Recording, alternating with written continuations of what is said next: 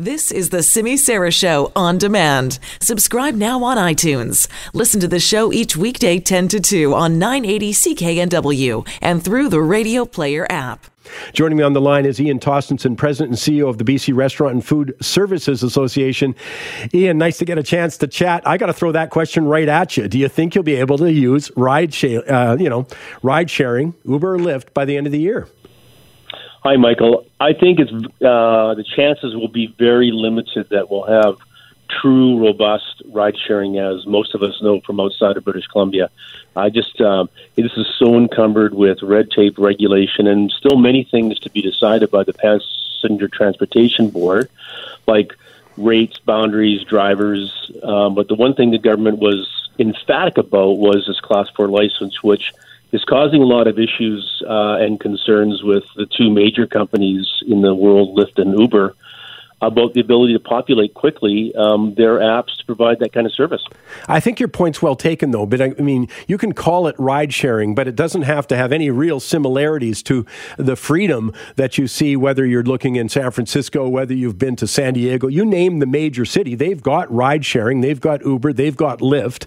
I mean, I've used it many times myself. I've often said, though, Ian, if someone hasn't actually had the convenience of using ride sharing, they don't really get it, I don't think. I think once, if you go and experience it, you really know what you're missing. I was talking last night with a group that's from the Coalition Ride Share Now, and you're absolutely right. When they hear the government go, they're enthusiastic and ride sharing's coming, you'll talk to someone and go, oh, yeah, it's great, it's coming.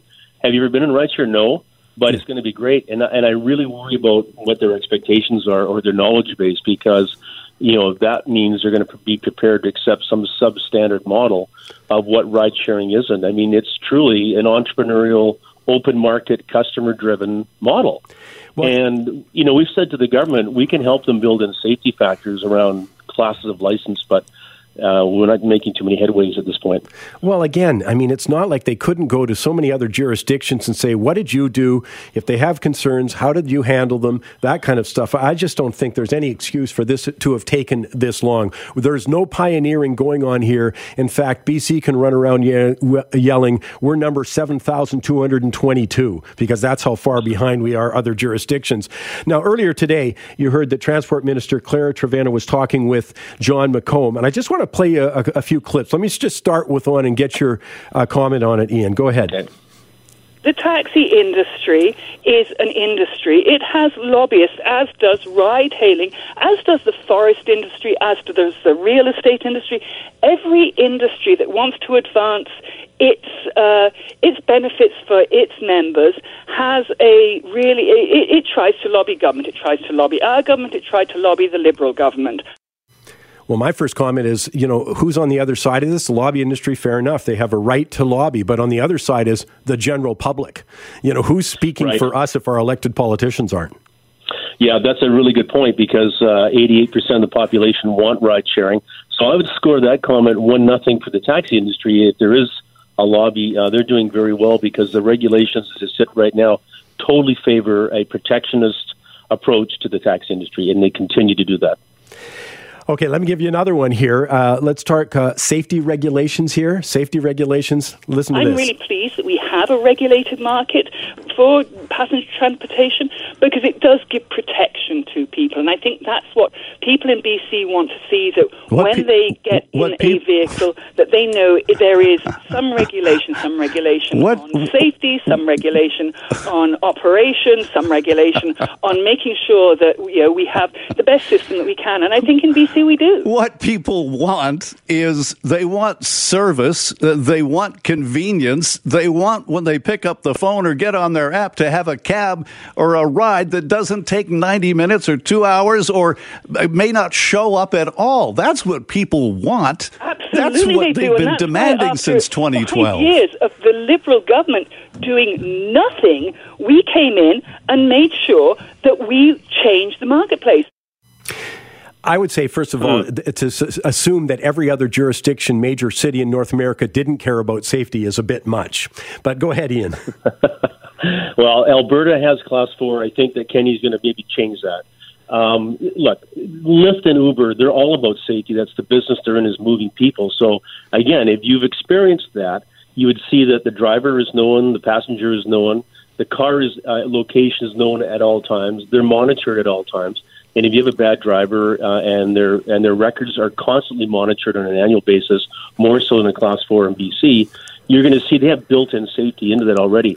We are not going to solve the problem of safety, Michael, by having some examiner subjectively putting you through a road test and you failed it because you didn't do the proper mechanical inspection of your car. The car that you as a rideshare driver is driving every day and driving part-time less than 20 hours a week. So I don't buy that. I mean, the one way to slow it down, and this is the concern of Uber and Lyft, is to put Class 4 in it because it takes a couple of months to get it.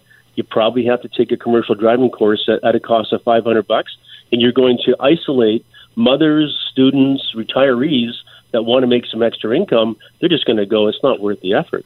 I'm talking with Ian Tostenson, President, CEO of the BC Restaurant and Food Services Association. Let me just play one last clip for you, Ian, because the minister says there's a real sense of excitement. We've been in conversation with ride-hailing companies, likewise with taxis.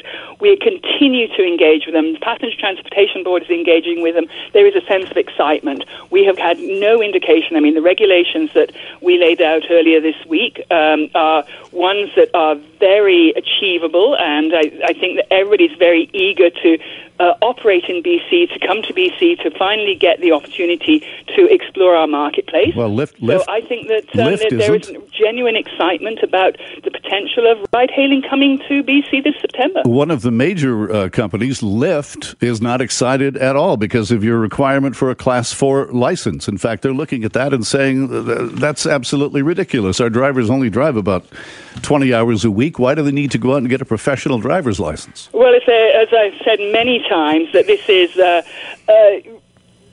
safety has to be number one. I think that anybody who's getting in a car that they are paying for a ride for, they want to know that they're safe or their kid is safe.